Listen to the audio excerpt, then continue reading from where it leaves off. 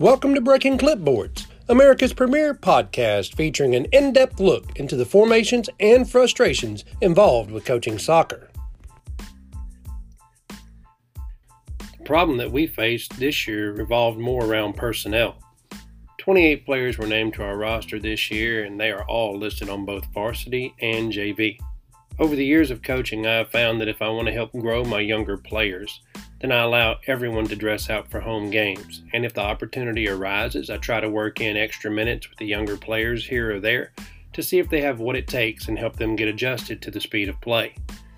On all away games, we will announce a travel roster. Travel rosters usually consist of 18 to 20 players. The remaining players are allowed to attend the game but are not allowed to dress out.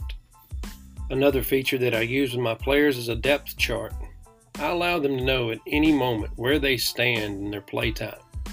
If a player sees that he is number 2 in that position, he works harder at practice to try to earn more varsity playtime, with his ultimate goal to become named as the starting 11 for our pregame ceremonies.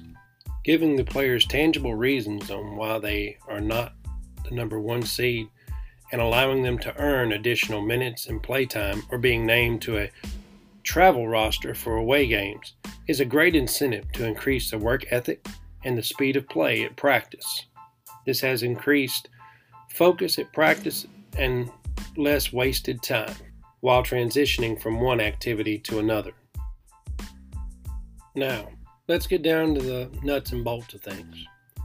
Even though the kids have got depth charts, and even though I'm outlining their practices, telling them everything that we're doing out there, unless you get the kids to buy in because they respect you and the work that you do and that you're constantly trying to better yourself to better the program, it's difficult to make sure that everybody stays focused and on task because teenage boys are going to be teenage boys. Somebody's going to get distracted, somebody's going to say something, and somebody's going to get their feelings hurt. This brings us to one of our dilemmas that we've had for the start of this season, and that's team captains. We voted and selected team captains for the program and rely on them heavily to make sure that players stay focused and on task. But the problem that we've run into is that we named 3 team captains. One was a unanimous decision almost, and the other 2 received equal votes, so we went ahead and named all 3 of them. 2 of them are seniors and one's a sophomore. All 3 of the captains are very passionate players, as you should be if you want to be successful in the match. But the problem is that when they're in the middle of the match and they're that passionate, sometimes they forget to play smart soccer and they get animated and they get frustrated with a call that may not fall in their favor. When one of them starts to break down, the others follow suit, and soon the entire team is at each other's throats.